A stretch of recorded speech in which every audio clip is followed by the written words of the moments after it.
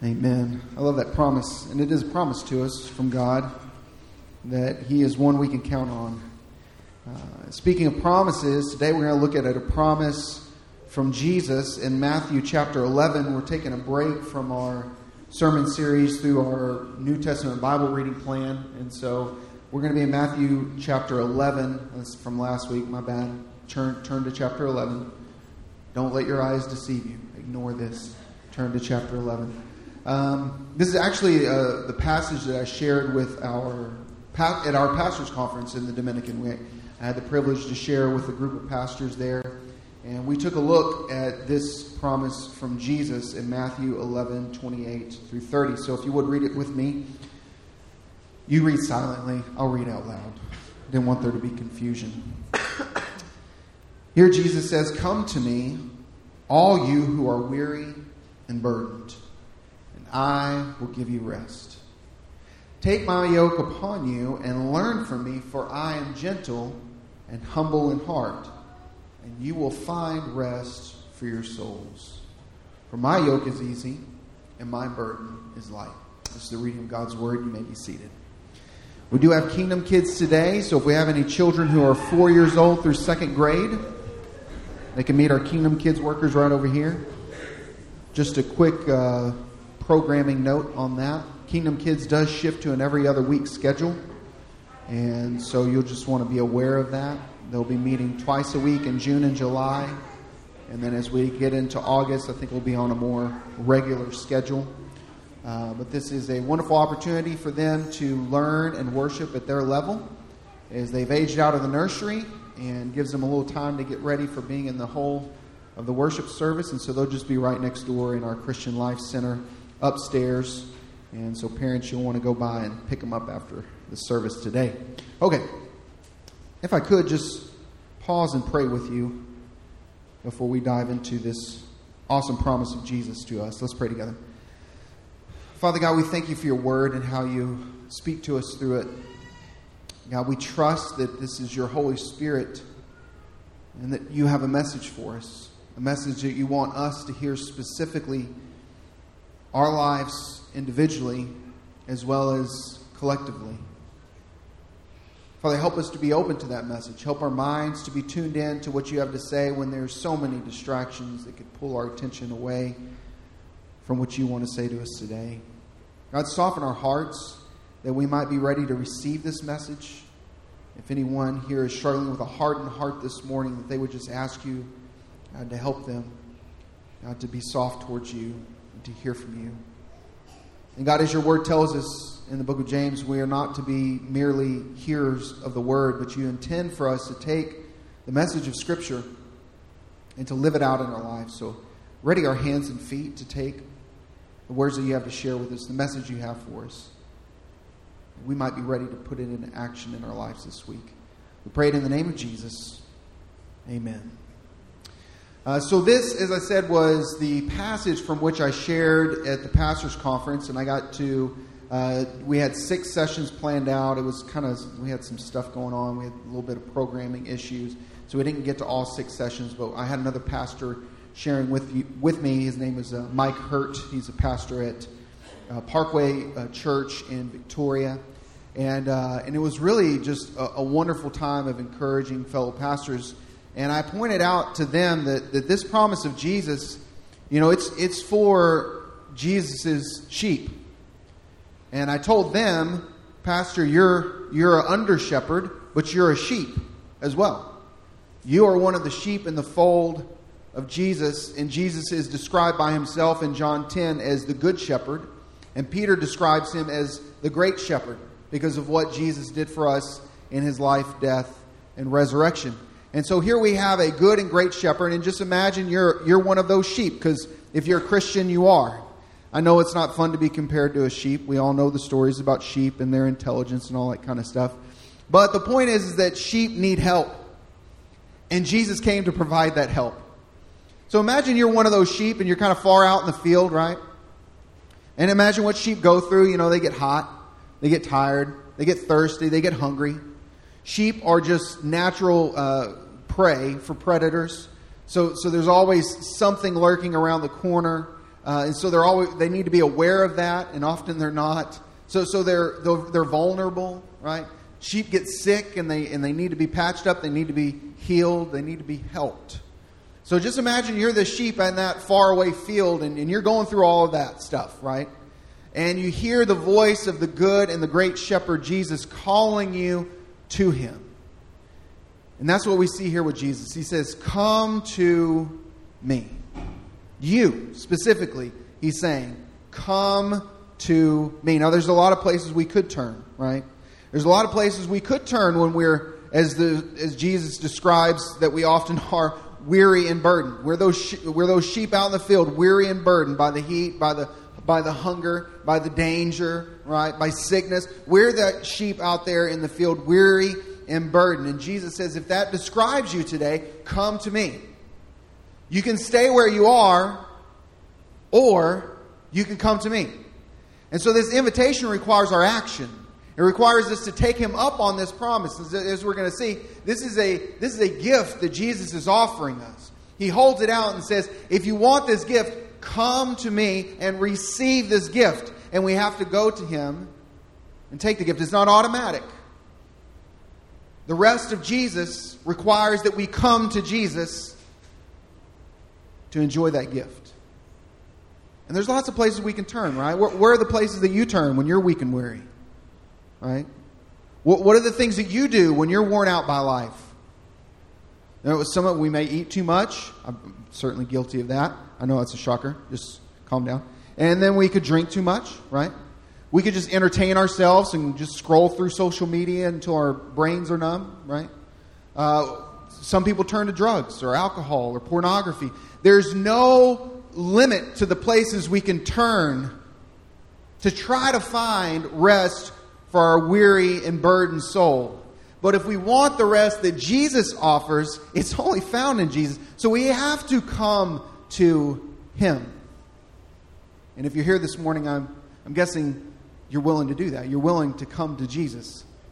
But we have to be coming to Jesus not just on Sunday and not just some days, but we have to be coming to Jesus every day. Every day we need to sit with Jesus in word and in prayer and in worship, coming to him to find the rest for our weary and burdened souls. Now, I think it's interesting that Jesus uses these two words. He uses the phrase weary, and he uses the phrase burdened, or in some translations it will say heavy laden. And you can just imagine here the language of instead of a sheep, think of an ox, right? And that's probably the imagery Jesus has in mind here, because he's going to talk about a yoke in a second. And that's typically the animal you would yoke to is an ox. And an ox would do what? An ox would pull a plow through a field. And, that would be very labor-intensive work. That'd be very hard, difficult, challenging work. But Jesus uses two phrases here, weary and burdened. Weary and heavy laden. And the word for weary or labor here is an active word. It's the things that we choose to do that wear us out. Now, our kids just got into summer sports, and I was gone for the first bit of it because I was in the DR. And then I came back, and we had a Saturday full of basketball and volleyball, and we almost signed them up for summer track too. Thank you, Jesus, we didn't do that, okay? Because we chose that, right? We chose that added stuff into our schedule.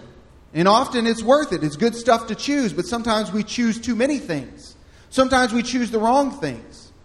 There are things that we can choose that is not wise to choose that, or to choose so much, and we become weary because we have made a decision to add too many things to our plate. Like they were sharing earlier in the Dominican, it's offensive if you get a plate full of food and you don't eat it, right?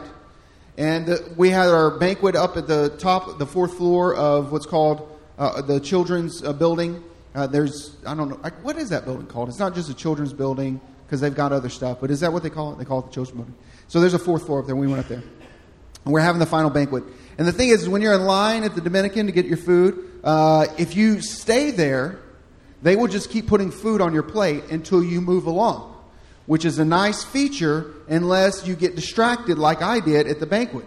And now I've got all this food. And we've already been told, if you throw away food, it's disrespectful, right? So I have to find a way to get all of this food down. My eyes were bigger. Well, I say that. I really didn't choose that much food. It just kind of happened. I wasn't paying attention, right? And that can often happen in our lives. We just look up and all of a sudden our lives are crammed full of stuff. And we feel like we've got to get it all down. We choose the activity sometimes that wears us out. Well, guess what? If we chose it, we can make a different choice. In coming to Jesus, we may find that there's some things we need to stop doing in order that we can come to Him. But then there's another word here, burden or heavy laden, and this is the passive weight of life. These are the things you don't choose, they just happen. Someone in your family dies. Sickness or illness happens. Financial crisis happens. You lose your job, right? There's emergencies. There's someone's house may burn down. There's a long list. I don't have to recount it for you of things that just happen in our lives, and we have to deal with it. And it can feel very, very weighty.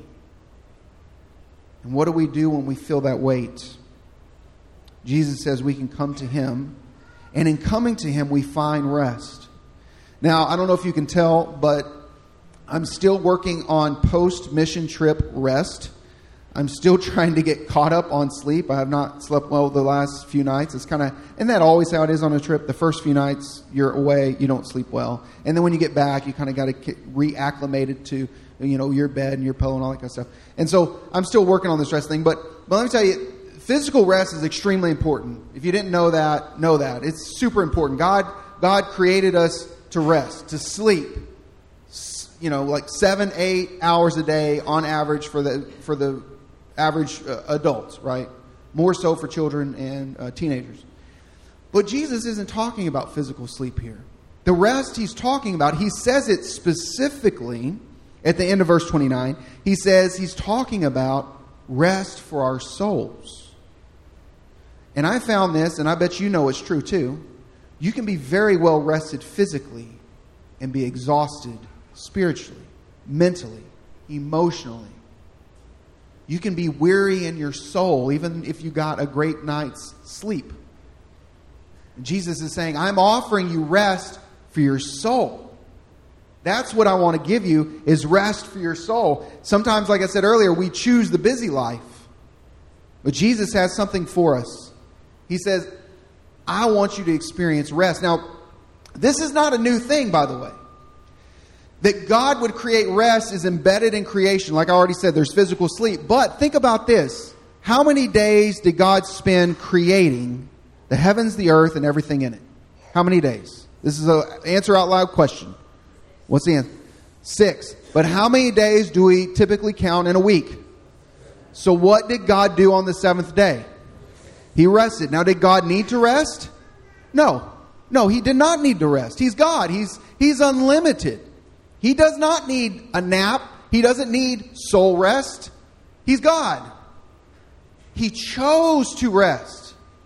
Not only to enjoy the creation He made, but to set for us an example that we might follow in that kind of rest. Now, how do we know that? Because it's the big thing throughout like the whole rest of the Old Testament into the New. This idea that God has created us to rest on that day.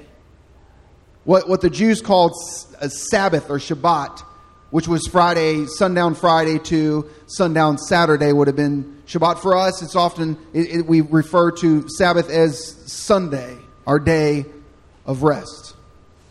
And I'm sitting here with a group of pastors and I'm sharing this with them. And something that hit me in my preparation, I just thought, because as a pastor, Sunday's not your day of rest. You got to pick a different day of rest. Some of you are very active and serving in the church. You may be in the same boat. You've got so much going on Sunday. Sunday is like a work day, even though you're not paid. And so Sunday may be a very hard day for you to choose rest. You may have to choose a different day like I do.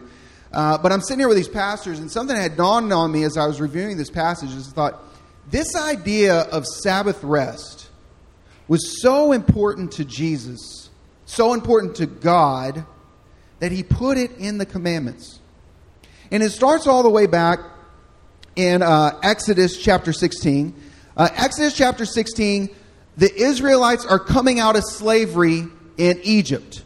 And what they did in Egypt was for 400 plus years, they labored every day. Back back-breaking labor. And when they come out of that, Jesus said, or God says through Moses, now you're going to experience Sabbath rest. Exodus chapter 23, the first part says, this is what the Lord commanded. This is after coming out of Egypt, right? Tomorrow is to be a Sabbath rest, a holy Sabbath rest to the Lord. Not only that, but later on when the Ten Commandments are created, God adds observing the Sabbath to the Ten Commandments. Specifically, Exodus 20, verse 8, he says, remember the Sabbath day by keeping it holy. Holy meaning set apart than all the other days. Distinct, special, for a particular purpose. And as I was thinking about this, kind of dawned on me, what other commandment do we feel at liberty to violate out of the Ten Commandments? Do we feel like it's no big deal to worship other gods? Do we feel like, we can make an image and worship that? Do we feel like it's okay to use the Lord's name in vain or to dishonor our parents? What days of the week do we feel free to commit murder? Or to lie? Or to steal? Or to kill? Or to covet? We read those other 9 commandments and we think, surely, yes, those still stand. We know that we got some other laws in the Old Testament that have to do with foods and other special days. None of those made into the 10 Commandments. The 10 Commandments still stand as God's ideal for how we should live. And we would say none of those other 9 should we violate, and yet the Sabbath is the one that we violate the most often. And I was bringing this to these pastors' attention and saying, it cannot be that way.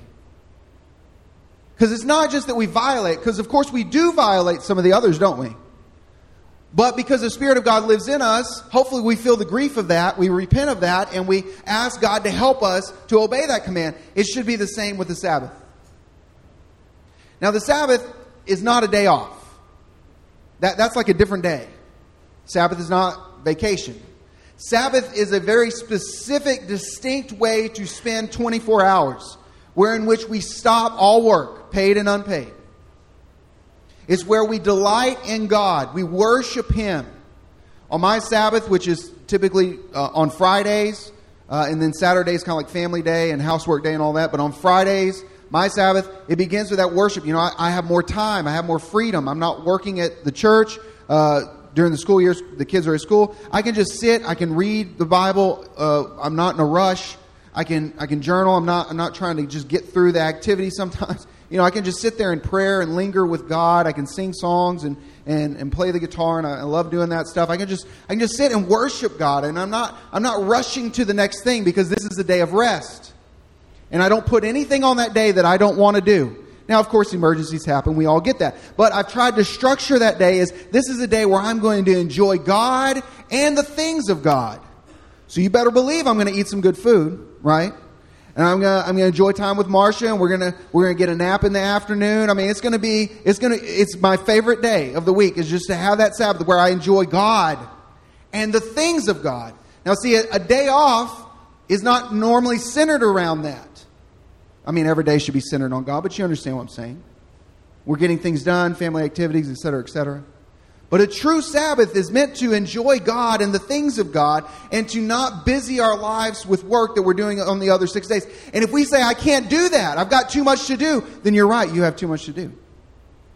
You've made a choice to overly burden your life with things that you don't have to do.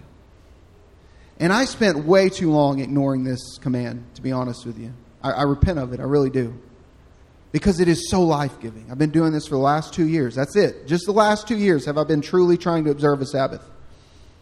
And it is so life-giving. I encourage you to do that. You can do all the other stuff I'm saying, but if you don't observe a Sabbath, you're ignoring one of the main ways Jesus is inviting you to come and enjoy Him. Now let me say, Jesus, He had words with the religious elite when they talked about Sabbath. And He told them, look, the Sabbath is not something that man was made for. Man is not made for the Sabbath. In other words, God didn't create you so that you could observe this rule. No. God created you and then gave you this a command to take a Sabbath as a blessing to draw your attention to Him. It is a gift given to us. And so I'm not saying you should observe this in a Pharisaical way and drain all the life and joy out of it. I'm saying, no, if you're doing Sabbath and there's not life and joy on it, you're doing it wrong. Because that is the very center of what Sabbath is to be, is to enjoy God and the things of God. And I could not encourage you enough that if your plate is too full, and you feel that you do not have time to spend a day not working, paid, unpaid, and enjoy God and the things of God, reevaluate your commitments. Make some changes. I tell you from experience, it is 100% worth it. Now, Jesus says, come to me, you will find rest. I think a Sabbath is an important part of that rest. And he says, by the way, this whole way of living life with me, that's what I want you to take away. I want you to take my yoke and learn from me. Now, a yoke was something, like I mentioned earlier, Jesus has in mind oxen at this point, right? Some ox. You got two big old ox. They're going to plow a field. And you yoke them together. You get a harness and put them together so they can pull that plow together. So it's not all about rest from work. Often what we need is rest in the work. We need to find in our work the presence of God.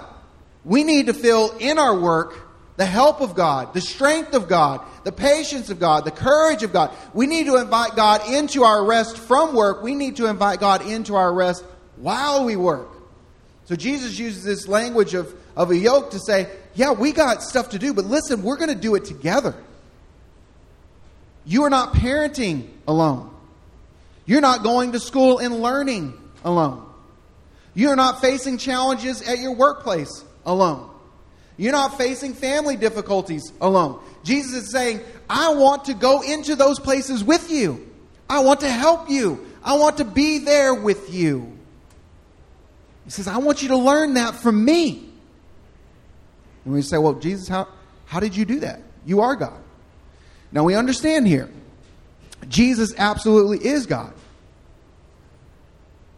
But he shares his godness with the Father and the Son. That Jesus is a distinct person.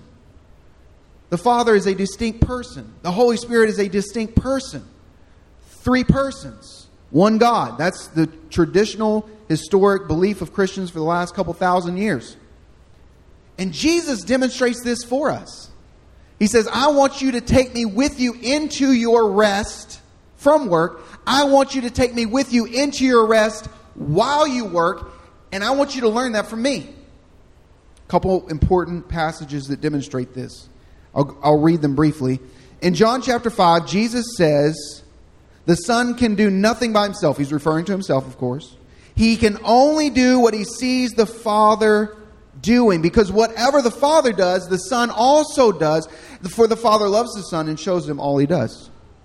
John chapter 12, 49 and 50, Jesus says, for I do not speak on my own, but the Father who sent me commanded me to say all that I have spoken. I know that his command leads to eternal life. So whatever I say is just what the Father has told me to say. Do you see what Jesus is saying? He's saying, me and the Father, we are yoked together to do the work. And Jesus is saying, I want to do that with you. Now, I'll be honest with you.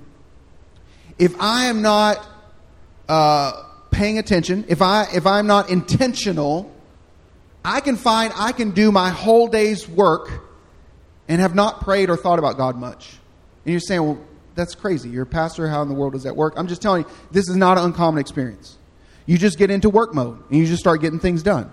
And pretty soon you look up, the day is over, and you think, I didn't pray about any of that stuff. I just did it. Now that may seem crazy to you because I'm a pastor, but I promise you, you ask other ministers, you will be able to do that, sadly. I don't say that with any pride. It's with shame that I say that. How many times I've gotten to the end of something and realized I didn't ask for God's help at all. Thank God he's helping me get better at it. And I literally am setting an alarm now. I have my time with the Lord in the morning. And now I've got an alarm set before lunch, an alarm set before I leave work so that I can engage in prayer in those moments, just a few moments to turn to the Lord. And then include that in all the other things I'm doing. So here's what I'm saying, is that God wants to partner with you in your work. So when you're parenting and you're struggling and you don't know what to do, pray. Right? When your kids finally listen and they do what they're supposed to do. I mean, I know that happens like once, twice, every 12 years or something like that. But when it happens, you pray and you thank God for that progress that you're seeing, right? You're dealing with difficulties at work. You pray, God, give me wisdom. I desperately need wisdom, and God gives you wisdom. He says that.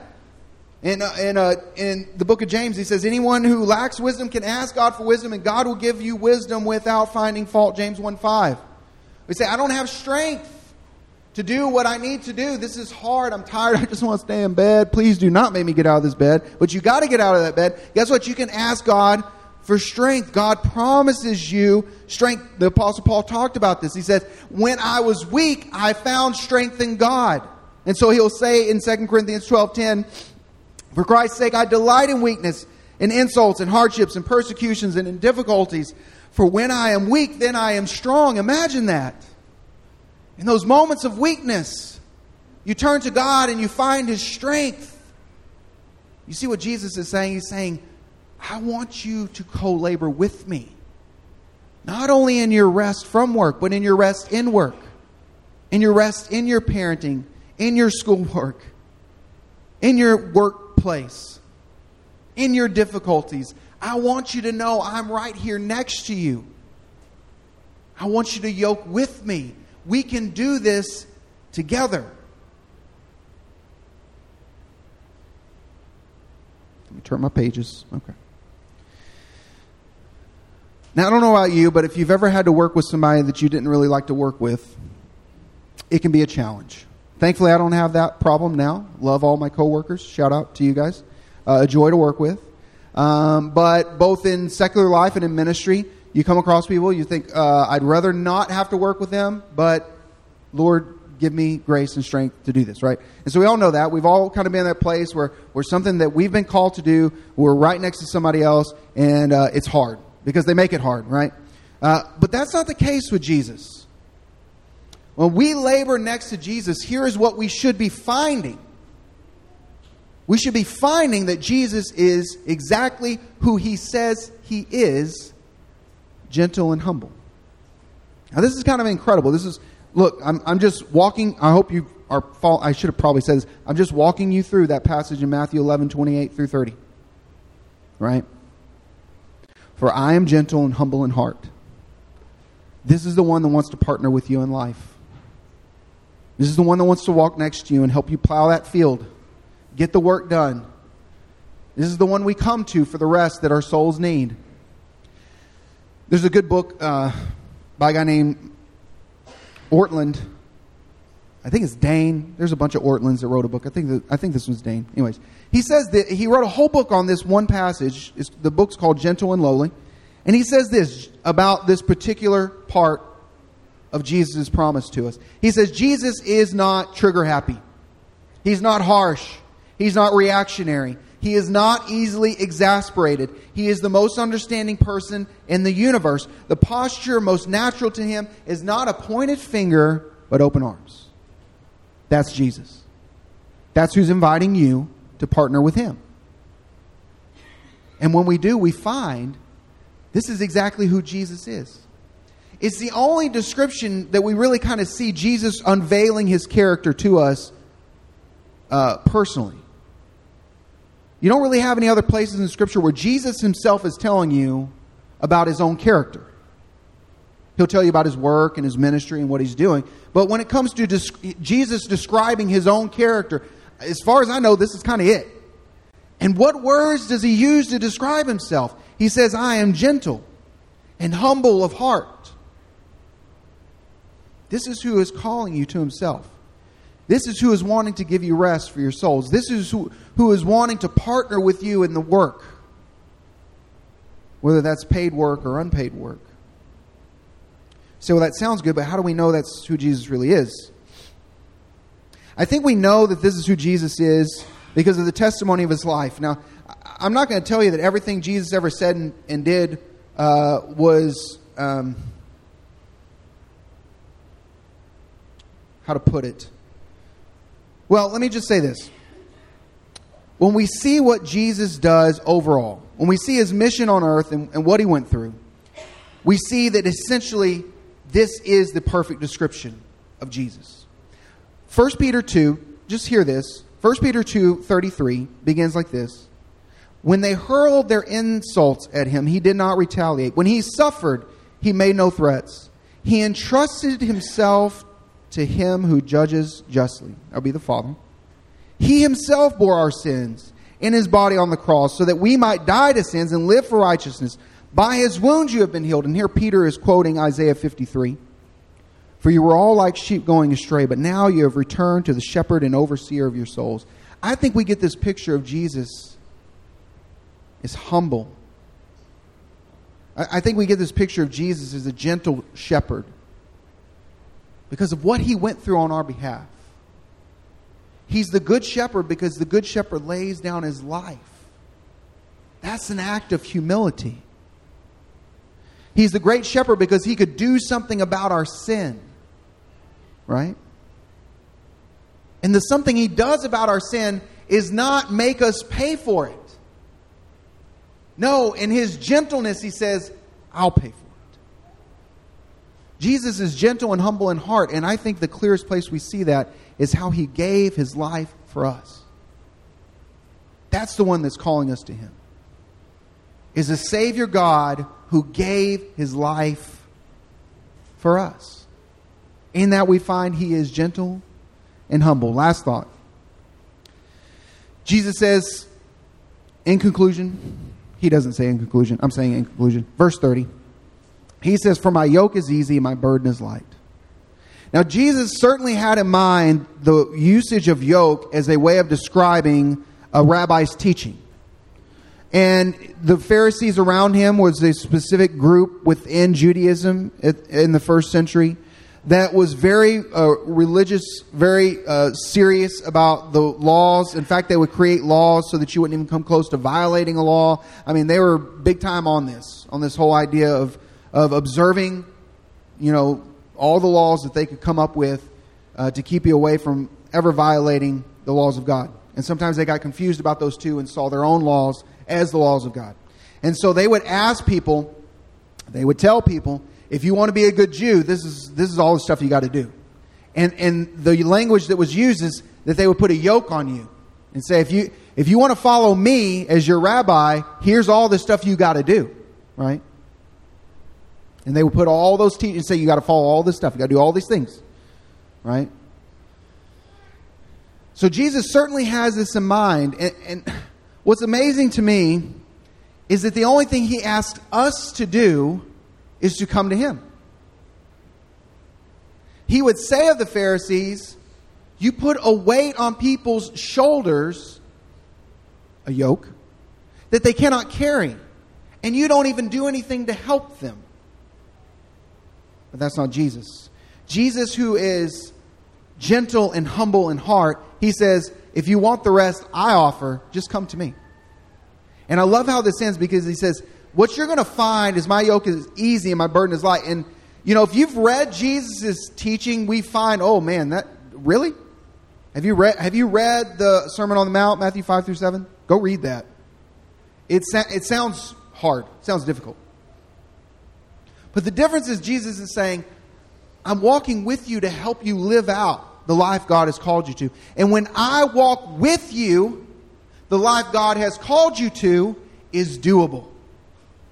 How often we say, God, you've called me to a life I can't possibly live, but we're not walking with him. If you want to live the life Jesus has called you to live, you're going to have to be yoked to him.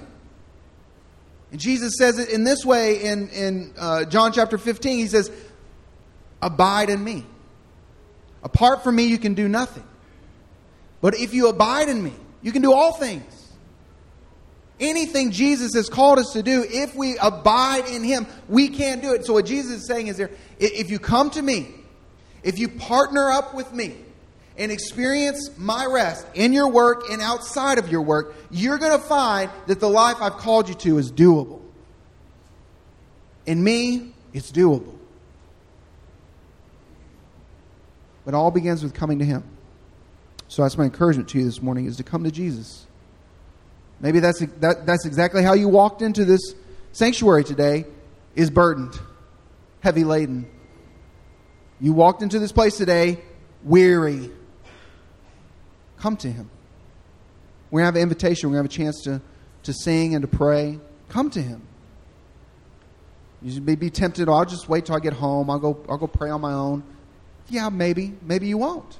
Why not now? Why not come to Him now? Bring your weariness and your burdensomeness to Him now. Don't wait. Remember the end of that quote, Jesus is not one who has a wagging finger but open arms. Let's walk into those open arms. Let's pray. Father God, what an incredible promise that Jesus lays out here for us, and one that sadly too often I know I've failed to claim. I'm thankful that you don't hold our failures against us. That's the exact opposite message of the good news of Jesus. He took our failures on our behalf. So if there's any here this morning that, like me, we have failed to come to you, we've gone to a lot of different places, but we failed to come to Jesus, that they would know Jesus is not got His arms crossed, wagging His finger, but He has got His arms open, saying, just come. And that any here today that have not come to Him would come to Him with all the things that are weighing them down, yes, even their own sin. And they would find that He is exactly who He says He is, a gentle and humble Savior who wants to do life with us, because in Him life is doable. So help us to come. Help us to humble ourselves, and help us to come to Jesus. It's in His name we pray. Amen. I have a song of invitation, and if you need prayer this morning, I invite you to come forward, and I'll be down here. I'd love to pray with you. You can pray where you're at. You can pray with someone next to you. But my encouragement to you is if you heard that invitation from Jesus to come to Him, and you feel that pull of this, that's the Holy Spirit drawing you to Him, then do not waste this opportunity to claim that promise. Come to Him. Find that rest. So stand with me as we worship together, and let's respond to the Lord however He is leading us.